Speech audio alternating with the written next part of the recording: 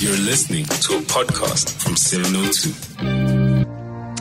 We're absolutely grateful to our healthcare workers for their courage, and we want to give them and their families the support that they need during this pandemic with the Dove Care On Care 24-hour helpline. It's a 24-hour call line that they can call, and it's also available to be used by their families. So navigate COVID-19, and this is how we're helping healthcare workers, and we're doing so with Dove. Hashtag beauty or courage is beautiful. Courage is beautiful. That's the hashtag on 702. I'm just looking at what we're about to play you. In fact, hence I got a little bit distracted, but thank you for staying with us as we bring you what I think is a very vital conversation. Healthcare workers are very dear to my heart because my mother is a nurse. And last week when we kicked off this conversation, I invited healthcare workers to share with us exactly the sort of toll they are experiencing and going through as a result of being on the front lines fighting COVID-19. We got a number of your messages, and this is one of them. Though it's a little bit lengthy, I just thought that we have to play it because it really speaks to the kind of load, the kind of burden that our healthcare workers are experiencing, waking up every day to report to work, to be there, to provide care for those who have been infected by this virus. Hi, Aza. I am a healthcare worker, and I don't want to give my name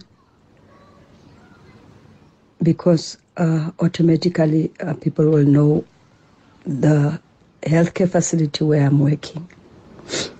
You know, as I'm listening to what you guys are saying, I just get a flashback of what has happened in the past 3 months. It hasn't been easy. I have always been the strongest person in my 35 years of training or working as a nurse. But this time has been very different. Waking up every morning to go back to the very patient who has tested positive and work on that patient has been very difficult.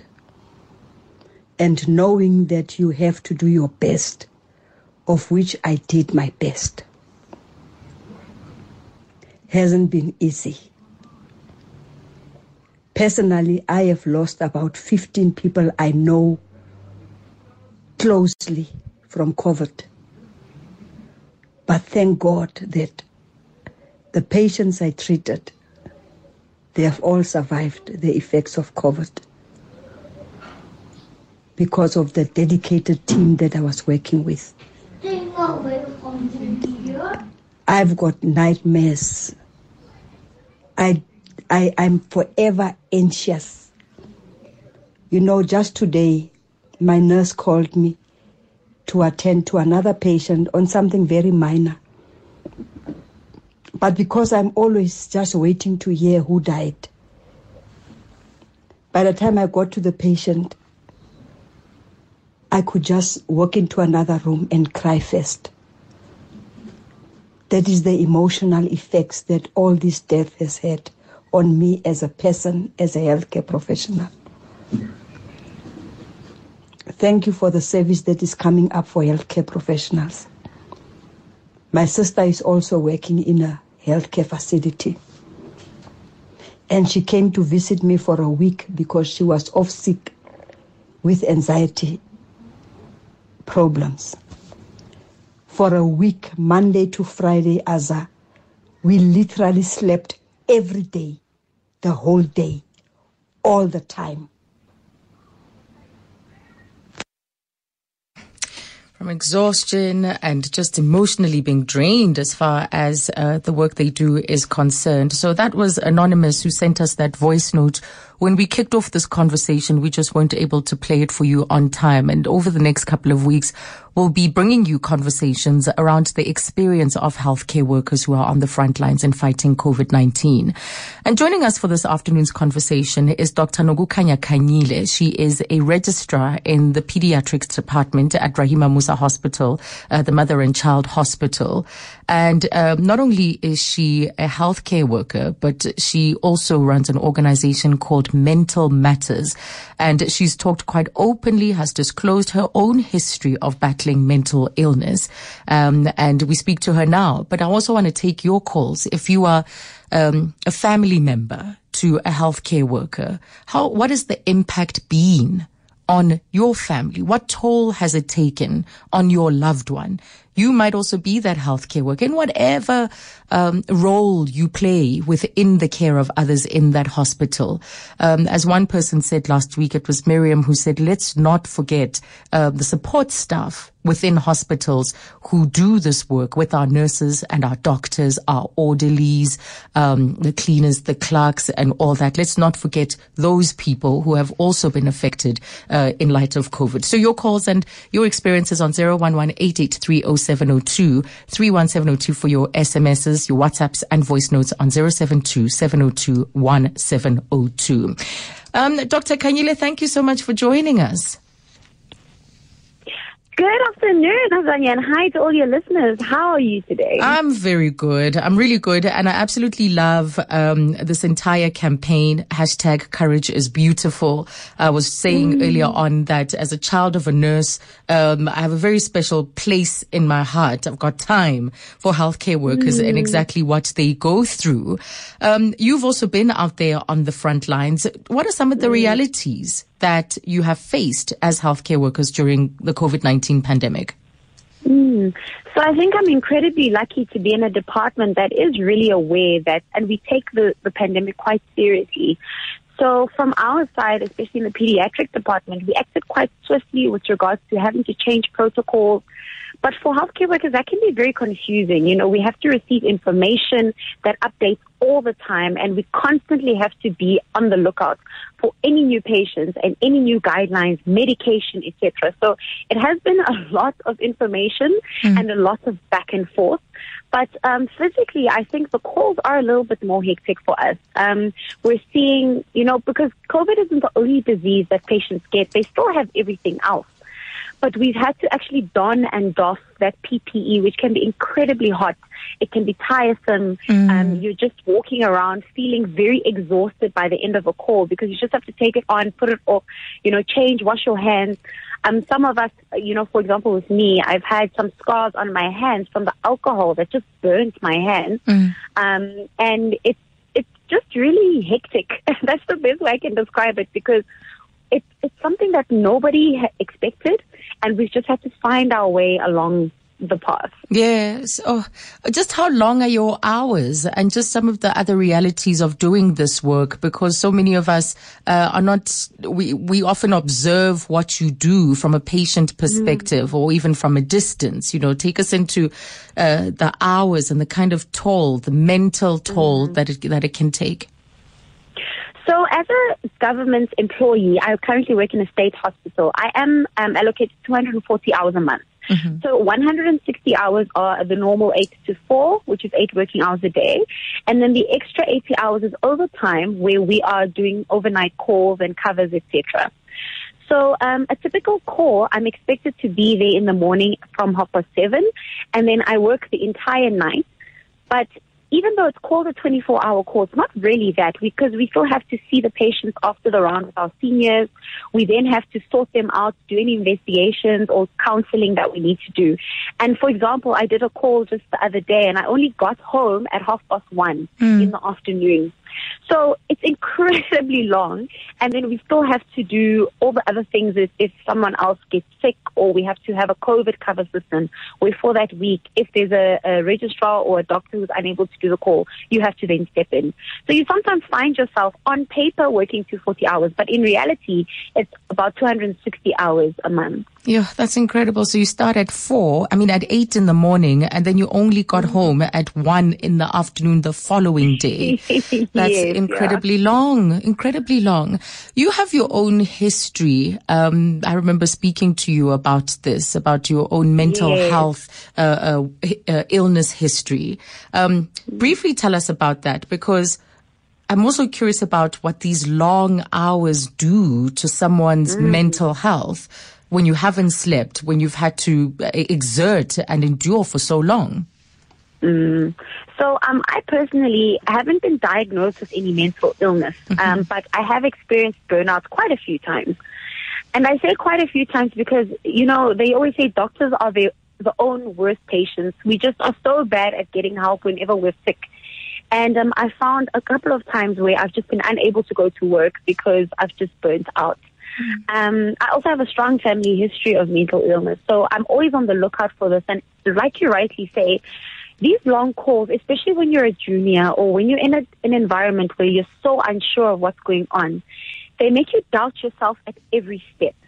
And for someone, for example, who has anxiety disorders or someone who has depression, that adds and fuels your mental illness so strongly. So I've had to actually do quite a lot of introspection myself in the form of chatting to really good family and friends who've supported me, letting them know my fears, and also speaking to a psychologist, and even using the Dove Care on Call helpline whenever I felt that I'm out of my depth.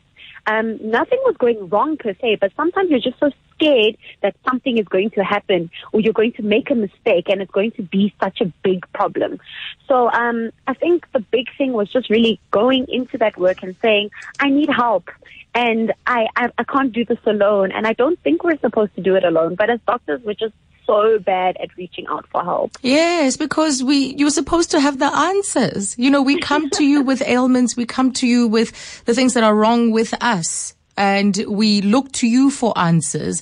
And so, I mean, there's even something called the God complex, you know, that some doctors may have been accused of having in the past and so on. But just the role you play in society is that you are one who delivers the solution, who brings about the solution. And so knowing that you are wrestling with that responsibility and your own vulnerability on the other side must be very challenging. Let's take this call. We've got P calling from Pretoria East. Is it P?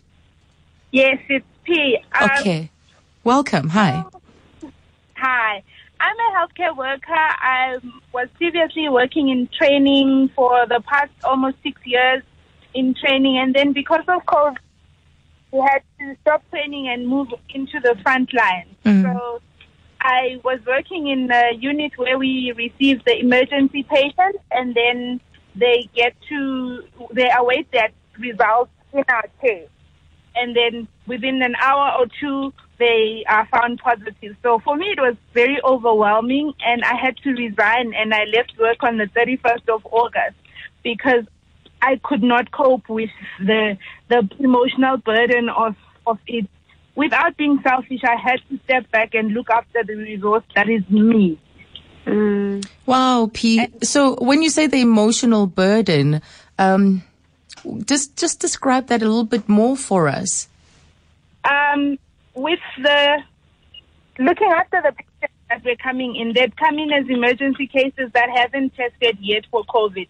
So we were doing the test, and then the results come shortly afterwards. Yes. So they're in various degrees of illness. They don't have their family to support them. We find out later that, that one then passed away, or that one didn't make it, or things like that. So on a daily basis, seeing people coming in very ill, and soon then you find out it's COVID, it's COVID again. And like the other caller spoke about, having lost personal friends to COVID, then you see it again. And that was it was not a good working environment anymore. And how were you feeling all the time? Were you able to take a check to see generally how you were feeling? Were you crying? Were you down all the time? I was down all the time, and I had to reach out to a counselor, but that was a bit late. So I had already taken the decision to resign and step back. But I was feeling down and physically having to put on that hot PPE, and you can't change it for 6 hours. And the communal water dispensers were removed. It's small things like that where you feel neglected. And when you get home, they almost spraying you with whatever they can get because they're also afraid of COVID. So your family wants you to quickly go and, cleanse yourself before you can meet with them. So it was a very taxing experience, not to mention that I was also going through my own postpartum depression. So I didn't have much to give in that space. P, thank you so much for sharing your experience and just calling in today with what is a moving experience. And I think it demonstrates what a lot of people go through, and the courage to actually save herself, as she says, even though some may read it as selfish. How do you stay positive? Just listening to P now, I'm thinking, what is the sort of things we can start to do that will keep us positive?